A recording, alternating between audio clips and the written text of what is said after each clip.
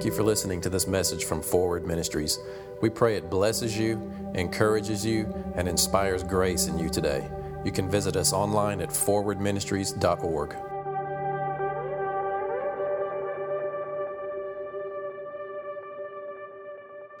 We try so hard to change. We try so hard to believe, and we try so hard to connect with what God has for us, and we're very sincere, and we want the best of what God wants for us, right? But the secret is in what just happened, and that is beholding Him. You know, can you see Him? I don't mean having some kind of vision or, I just mean, can you recognize and honor who and what Jesus is and what He has accomplished? How much of Him do you see? What of Him do you see? Can you behold Him? Because what you can see of Him is the image that you are changed into. As you behold Him, you become like Him. Even in the midst of your situation, whatever it is you're dealing with, can you see the facet of Him already victorious in that area because you are in Him? Amen? You're struggling with stuff. You want to see some changes. We all do. See Him in that area, in the victory that He's already gained, and worship Him. Amen. Give Him honor for that. There's just that spiritual dynamic that you will begin to be in tune with that truth as well. It's like as you can see it, it resonates within you as well. There's just an element of beholding Him in the victory that you need. Amen? Amen. And that's how transformation happens. You can't try. You can't make it happen. You can't ask God independent from your involvement of faith toward Him. That was like a long sentence there. Let me break that one down for you. But you can't make it happen. But it's a paradox, but we have to be engaged with Him to experience it, right? He's already finished the work. You have Christ in you, you're done, complete, perfect, made holy, righteous, accepted. Walk right into the throne room of heaven and says, this is where you belong. And what's left is only for you to transform outwardly so that you match what you already are inwardly. That's the process that we're in, transformation. But you don't become more holy. You don't become more righteous. It just leaks out more. And it happens as you behold Him. You look at Him and you say, wow, He is victorious in this area. And then the next thing you know, you look back, a few months down the road, you look back and you notice transformation. You notice, like, you know what? I don't worry about that anymore. Man, I used to worry about that all the time. Where did it go? Well, your heart changed. You didn't even know it because you didn't try to make it happen. And you weren't begging God to show up and change you. You just let it happen as you beheld Him. That's the way it happens. And here's the problem for a preacher. No one can teach you how to do that. Nobody can teach you how to do that. You can hear messages for years and never experience it. Waiting, looking for that's the strength of religion. Is you knowing the truth but not seeing it in your life. And then you get put on this path to try to get it from Him or make it happen or all kind of weird stuff you're told. Just behold Him. Behold Him.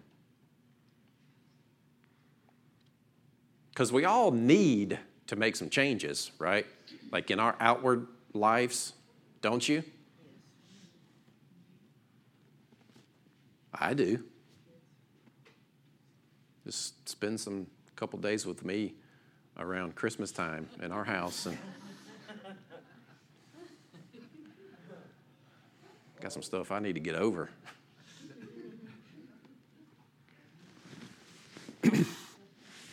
So we need to change.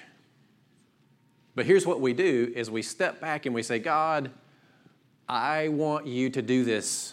I need this to happen in my life. I see it in your word. I see that you've promised it. It's been prophesied to me for the same thing 12 years in a row now.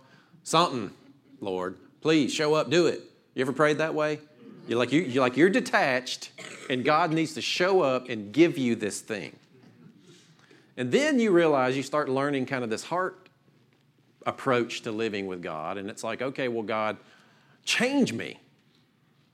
Like you're still detached from the process. It's like, okay, God, just change me. Just change me. You ever prayed that?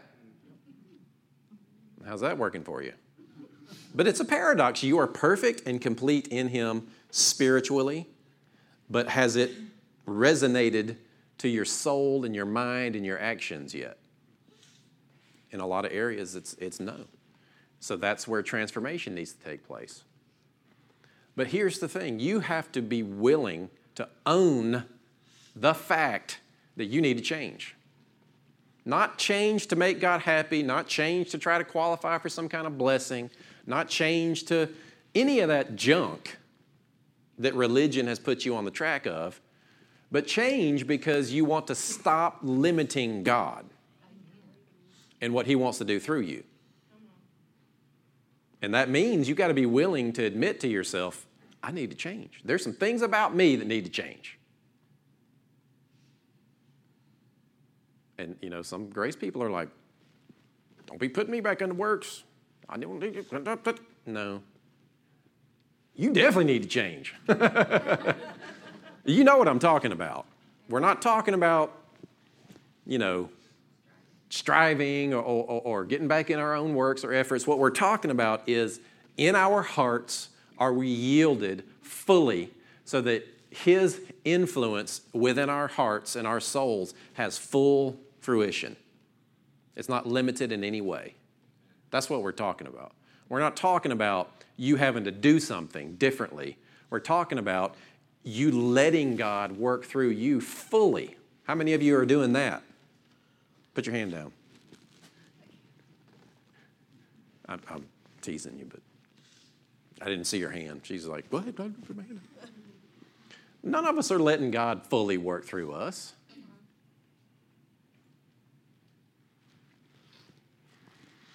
But we want to. We want to. And those are the areas that we need to change. And those are the areas. See, change is interesting because you don't necessarily, as far as what you are is settled, you're not trying to become something else because you are the righteousness of God in Christ Jesus. But you're not yielding to Him fully, right? Those are the areas that we need to let His influence touch our hearts more. You don't need to get more of Him. You just need to yield to Him fully. Do you see the difference? And as you yield to Him, you have to be willing to take that step toward Him or toward people or towards your goals or towards your call or whatever it is. Because this is what we do. We want Him to show up and do some big thing so that the path is clear. Rather than we pray and we ask Him for help. Well, here's how transformation happens. You ask God for some help. What you're doing is you're taking ownership over the capacity of your heart, and you're willing to expand the capacity of your heart to let Him work through you a little bit more. But what you have to do is take a step into that as the expansion happens. Now, what that looks like is, God, change me. I don't want to be angry anymore. I want to be this way. So the next time you have an opportunity to be angry and you ask for help, and that grace rises up to make a different choice, you have to step into it. Don't just wait for God to, boom, you don't have that issue anymore, because your heart determines how far you're going to go with it, not Him. Amen. Your spirit's perfect. The way you think needs to change. That's our responsibility. It's to step into the grace each time, each little step. It's with attitudes. It's with expectations of what we believe He can do. It's with everything. It's with your relationships. You're asking for a change. God, change me. God, do something, okay? Here's some grace. Now, what step are you going to take? Not that He needs you to do something, but you limit it if you don't let it work in your life. Take those little steps. And I'm talking practical life, real world stuff here, where you know there's those areas that you need to change. There's no guilt. There's no condemnation. God is not judging you based on that kind of stuff. It's already dealt with in Jesus. But he wants you to experience righteousness, peace, and joy. And your joy is being robbed. Righteousness is not coming to full fruition in some of the areas of our lives. And peace. So what's the little steps, you know? The next time you pray and you ask God for help, look for the grace. Grace will be that influence on your heart that inspires you to take a step. Because you already are, he will empower you to move and reflect it outwardly. Does that make sense? That's message number one. Because we're in this series that I'm calling Why Am I Here? So we're trying to answer the question, why am I here? What's my purpose? What am I supposed to do, right? Last couple of weeks, really, we've looked at that. Your purpose, the purpose of anything, any object, is determined by its creator, right? So your purpose is determined by God. Why did God create mankind? Why did he create you? We looked at that. The bottom line answer is for his good pleasure. What brings God pleasure? To give you the kingdom. There's a few times where God's pleasure is mentioned. He created you for his good pleasure, and it is his good pleasure to give you the kingdom. God created you to give you his kingdom, to give you righteousness in Jesus, to give you peace, and to give you joy. That's why you're breathing air in this moment right now, is to be a child of God and experience the good things that he has for you. That's it. If you wake up and you acknowledge God and you have embraced salvation available through Jesus, your purpose is fulfilled. I mean, you guys that are parents, why'd you have kids? You wanted a family. Same with God. The end. Amen? So then you talk about, okay, well, but I've got some desires, I've got dreams, I've got goals, I want to move forward, I want to see something, I want to accomplish, I feel like I'm called. So today I want to kind of talk about the idea of calling. What is our calling? What is it that God would have us do? Now, this Wednesday at 7, we're starting a class that'll go for a few weeks called Moving Forward. And where I'm going to end today is where we'll pick up Wednesday. And there will be a little bit of teaching. There's going to be some overlap over the next few weeks of what we're going to do on Wednesdays. But Wednesdays is going to be very practical, very hands-on. And at the end of it, you will have a plan to walk out your call. Not something we're going to fabricate, but something we're going to respond to. Sound good? So what is a call? What is a calling? I don't know, how long y'all want to stay today? I got about 20 minutes. I got about 20 minutes to cover a complex. It's really not that difficult to understand when you understand that there actually is a new covenant and that God loves people. But it's the stuff that we've been taught about it. So this idea of calling and election and predetermination and all of that stuff, I'm going to cover it in 20 minutes. You ready? Here we go. And then end with what's my calling. So in general, let me start. I've got a bunch of scripture here, so put your thinking cap on for just a few more minutes and we'll move through this. I'm telling you, if you don't get anything out of where I'm about to go, leave here today making the decision, I know I'm complete in Christ spiritually. I want that completeness to fully manifest in my life, and I'm going to take responsibility and be willing to change, to be willing to make room in my heart for Him to give me the grace to change in these areas. Amen? But we also want to know, God, are there things you want me to do? Is there a specific thing that you want me to do? Am I called? Do I have a calling on my life? So, first off, the word calling is the word klesis in Greek. And the definition is a divine invitation to embrace salvation. So when it talks about the high calling in Christ Jesus, it's to embrace salvation. The very first calling on your life is to say yes to God and what He is extending to you in Jesus. If you never figure out anything else that God would call you to do, because there is, we're going to go into it, there is an element that God will have assignments for you. But the biggest aspect of you fulfilling your calling is to embrace salvation. What we're going to see is as you embrace salvation, there is a natural outward expression back into the world. And God, as you naturally express the salvation that you've experienced from God, that will determine where God and how God leads you, and will have very specific things for you to do. But it's not like you got to wake up and say, God, why am I on this planet? What's the bullseye? I need to hit the bullseye, or the reason that you created me never comes to pass. And then you get into things like this. You see, back in 17 so-and-so, there was this prophet, and he was preaching, and he didn't fulfill his call because he did this, and his mantle was left laying on the ground over there. So I had to go pick up his mantle, and I'm wearing his mantle now. Now I'm going to fulfill the anointing on this person's life. And I didn't fulfill mine, so maybe, you know what, maybe I need about 12 more mantles and anointings, and let me gather in myself all this. I mean, come on, let's get real. Really?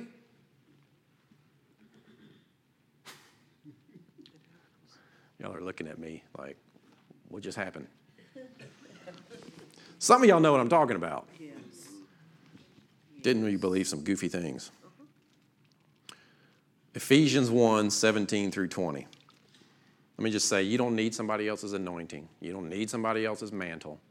You have the one anointing, and that is Christ in you, and it abides. Amen.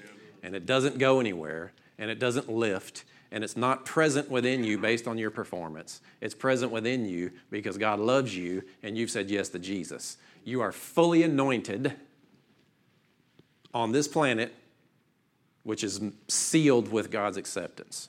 Amen? All right, so Ephesians 1, 17, we're going to go through 20. I've got a lot of scriptures, but we'll bring it down to where you can actually do something with this. That the God of our Lord Jesus Christ, the Father of glory, may give unto you the spirit of wisdom and revelation in the knowledge of Him. Now, just so you know, God doesn't have some spirit up there called wisdom and then another one called revelation that He's going to send on assignment to you. It's just the Spirit is the essence of, in the way of. So He wants you to live a lifestyle of being open to revelation and wisdom from Him. It's His Spirit. So that the eyes of your understanding being enlightened, that you may know what is the hope of His calling and what the riches of the glory of His inheritance in the saints, next verse, and what is the exceeding greatness of His power toward us according to the working of His mighty power. I think there's one more. Which He wrought in Christ when He raised Him from the dead and set Him at His own right hand in the heavenly places. Go back to, I think it's to 18. The point is, it's all about Jesus. When He talks about, I hope that you understand the calling, in fact, the only time in the Word of God where the language is used to present the idea that you need to understand your calling, or you need to figure out or try to know what a calling or your calling is, the only time that language is used, it's here in verse 18. And it's talking about that you would understand His calling. Not your calling, His calling. The eyes of your understanding being enlightened, that you may know what is the hope of His calling. What is His calling? To come here and die for you. To take upon Himself your sin nature. To take upon Himself your disease, your sickness, your lack. The penalty against the law being broken. To pass into the grave and conquer death and hell and the enemy and rise again and offer His own blood. And turn to you and say, if you can come and spend forever with us, come through my blood. That's His calling. And He fulfilled it completely and perfectly. Amen? Amen.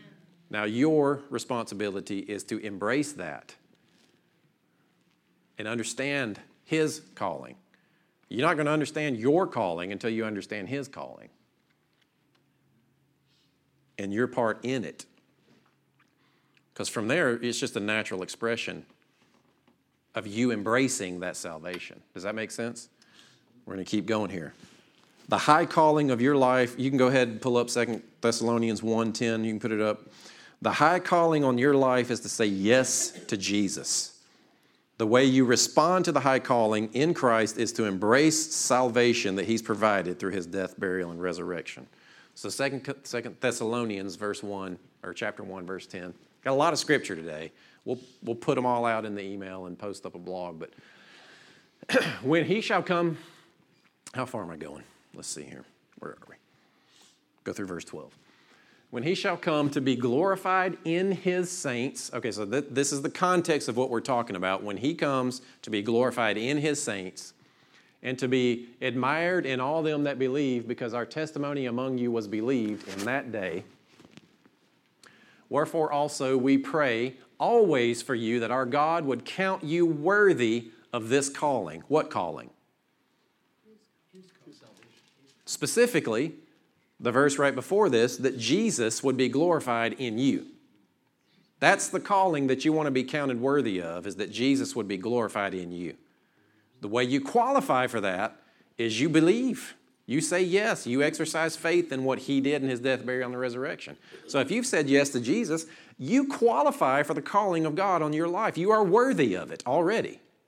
The reason I'm saying these kinds of things is because there is a performance mentality on these ideas of you having to externally perform the fulfillment of your calling. And that's just not even the case. It's internal in your heart. It's a salvation thing. Now we're going to get to where there are external aspects as well. Next verse. That the name of our Lord Jesus Christ may be glorified in you and you in him, according to the grace of our God and the Lord Jesus Christ. Amen. Now, as you embrace the overall calling, the high calling in Christ Jesus, you embrace salvation. As you embrace that salvation, because of the way that your heart is wired and the way that you love the world and the way that you love people around you, there are things that naturally will rise up out of you that God can also use to call you into.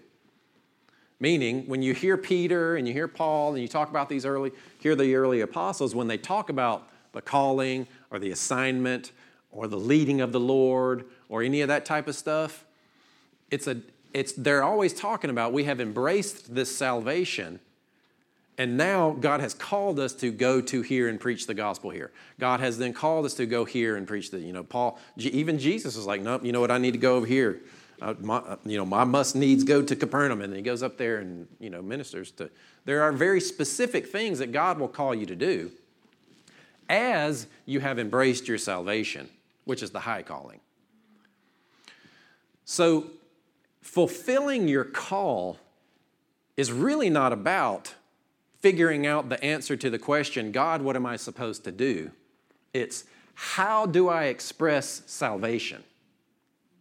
That's how you answer, how do I fulfill my call? And I'll get down to where we get really practical. Like I said, I'm going to squish a lot of information in here, and then we'll get to where you can do something with it. So the practical aspects they look like this. In 2 Timothy 1, are the specific aspects. 2 Timothy 1, verse 9. Are you there? 9 through 11. Who has saved us and called us with a holy calling, not according to our works. Interesting, right? Because we have the idea in our mind that our calling is all about our works. This is what you're supposed to do. You're not called according to your works. A lot of us have been taught, here's how you know what your calling is. Here's how you know what your purpose is. What do you do really well? That's then what you're supposed to do for God for the rest of your life. It's like it's all this external performance stuff that that's been put on us to try to make these truths applicable. But it's not according to your works. You're not called according to what you do really well. Now, if you can use those talents and abilities and strengths as you fulfill and walk out your call, which is expressing your salvation, bonus. All right, so you're called, but not according to your works, but according to his own purpose and grace. Grace is an inner influence. It is directly from the throne of God to your heart to give you a capacity that is not your own. It's how you get saved. It's how you become righteous. You exercise faith in that, and then grace changes you. It transforms you. It makes you something that you were not. You can't do that, but grace can. Amen? Which was given in Christ Jesus before the world began, but is now made manifest by the appearing of our Savior, Jesus Christ, who has abolished death. I mean, you can just stop and think about that for a while. Who's abolished death and has brought life and immortality to light through the gospel, whereunto I am appointed a preacher and an apostle and a teacher of the Gentiles. So you see, it's like in the midst of him talking about this amazing thing that God does by grace through you in Christ. Oh, and by the way, I'm appointed to preach. You know, it's like an adjunct. It's added to the end. An addendum. Yeah, thank you. Smart people help me out. I just make up words sometimes. Just go with it. You know, we're so focused. What am I supposed to do? No. How can you express your salvation? That might mean that you step into teaching. That might mean that God says, I need you to function as an apostle in this office for a little while. That might mean that God calls you to start a church. I have absolutely zero doubt that God called Sarah and I to start Forward Church. I know I am doing exactly what God would say, this is what I would like for you to do. I have no doubt. But if we shut the doors tomorrow, I'd feel like, fine, I'll just express my salvation some way else. We'll just do something else. Because it's not about fulfilling the call defines who and what I am. You know? I mean, I'm not saying I got it all worked out, but it can look like that. So let's keep going here.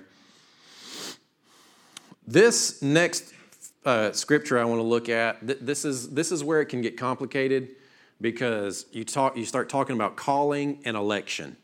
Those two words are typically used in Reformed theology, which is a more Calvinistic perspective, which basically just means ahead of time, before he created anything, God predetermined how everything was going to happen, how everything was going to play itself out. And so now everything that's happening is what he already determined to happen. And you're just walking it out. And somehow they make room for free will in the midst of it, but I don't really get that. So I'm not trying to make fun of it or anything. I'm just saying this is a teaching that has confused people, I think. And let's just read it. 2 Peter 1:10.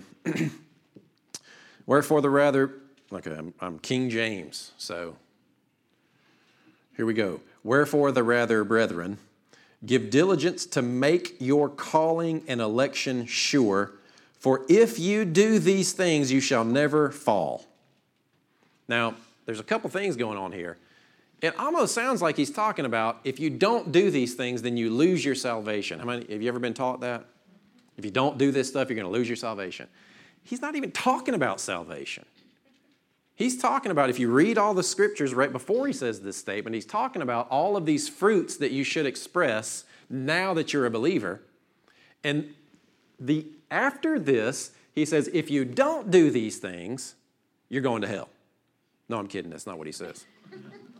He says, if you don't do these things, what it means is that you have forgotten that you were forgiven.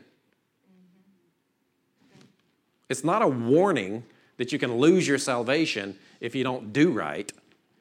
He's given you a clue that if you don't see fruit in your life that righteousness should produce, it might mean that you have not connected with forgiveness in your heart from God in some areas.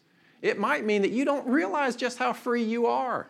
You think you're still carrying around some guilt and condemnation, so you're not expressing these godly qualities. I love that. If you're not behaving godly, it's because you have forgotten that you were forgiven. It's powerful. But this idea of making your calling and election sure, the word sure means mature or stable. So the way you make your calling and your election stable is you yield to grace to display godly behavior. But that doesn't mean you qualify for it. Now, let me say this. This is the last kind of complicated thing, and then we'll get to some practical application. This idea of calling an election in the Reformed way of thinking, it sounds like this, that only a certain amount of people are extended the opportunity for salvation, and then an even smaller gap of those actually can receive salvation. So it's like God created people only knowing that some of them could be saved. That's the idea of election from a Reformed way of thinking. But when you look at the two areas where it mostly talks about it, where Jesus says, many are called, few are chosen, and then Paul talks about the idea of election and calling, they're talking about Jews not receiving the message of the gospel as revealed through Christ, and can Gentiles be saved now? Because the Jews were expecting the Messiah to come through their bloodline. It was all prophesied that way, that when he came, he would deliver them and restore their authority and kingdom and set up his kingdom through them. And it didn't happen the way they thought it was happening because it was more spiritual. So they had to have all this teaching that, look, no, these Gentiles can receive the kingdom as well. These Gentiles, they had to have a meeting about that. Peter was like, I'm not sure about these Gentiles. They had a meeting. Can Gentiles be saved? That'd be like us having a meeting. Can black people come into this church? I mean, that would be the equivalent of it. Weird, right? They can, by the way, if anybody's wondering. I know there's not even... We live in Whiteyville in Sharpsburg.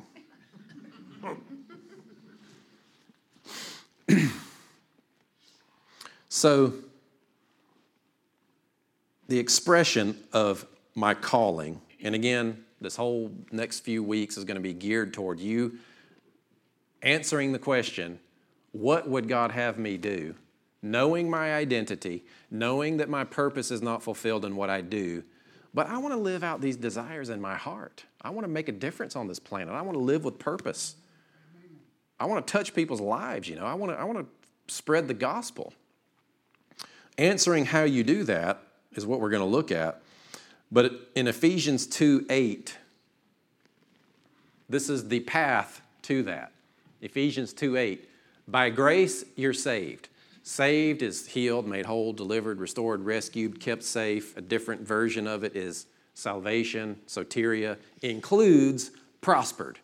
I've just had people argue with the idea that sozo doesn't mean prospered, but salvation has that definition in it. I know you were worried about that, but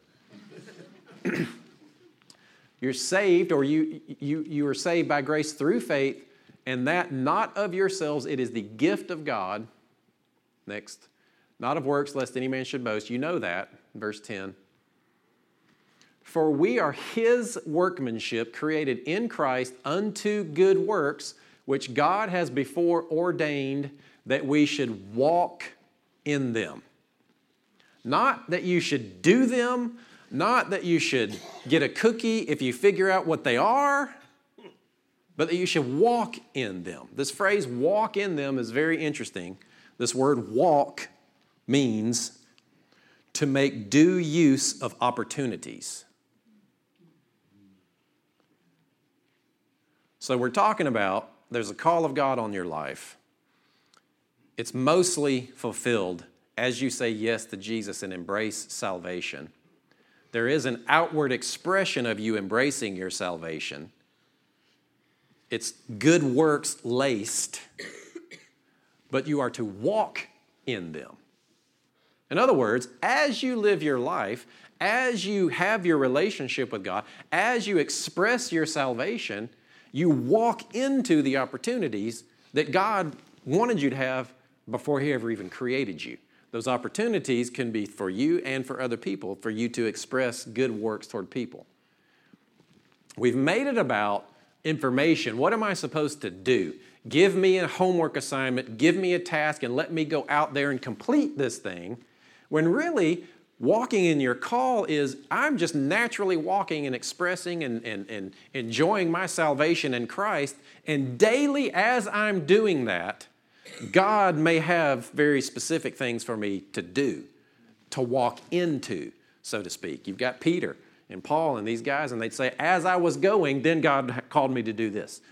As I was going to here, and God called me to preach to this thing, this thing. So there is an element of this is where I'm going with my life, but really daily you respond to the call of God on your life. By first embracing salvation and then looking outwardly and thinking, how can I express this salvation that I am currently experiencing? Does that make sense to you? So I think there's an even more, you can pull that down. I think there's an even more, a simpler question. It's all wrapped up in this. I've got two more, and then I've got the question. This is Ephesians 4:32. It's funny because they broke up these chapters, and really this is a continued thought from Ephesians 4:32 into Ephesians 5. Watch where he goes. I mean, this is essentially what it should look like, the context of as we go, the context of walking into those good works that God has desired for you from before the foundation of the world. This is kind of the mindset that we can put ourselves in to walk through life in, to then create the opportunities of the good works. Does that make sense? You know, in business, there was an old phrase, activity breeds opportunity, right? So it is with the kingdom, I think. Not activity to make things happen, but because you're enjoying your salvation with God, you're going to find yourself in some situations where God will need you to be that light. This is the posture that we take. Verse 32, Ephesians 4:32. Be kind to one another. I mean, we just stop there, right? So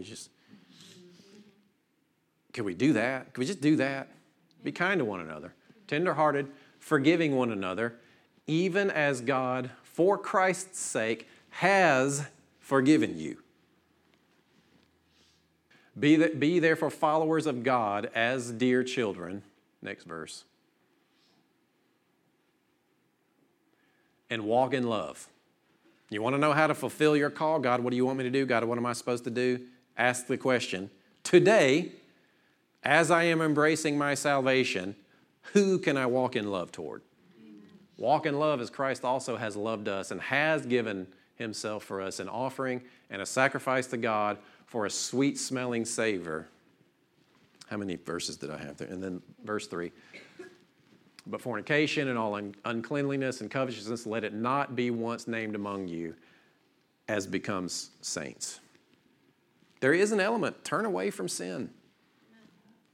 There is this element, walk in love. Have kindness toward one another. As you embrace your salvation, who can you love?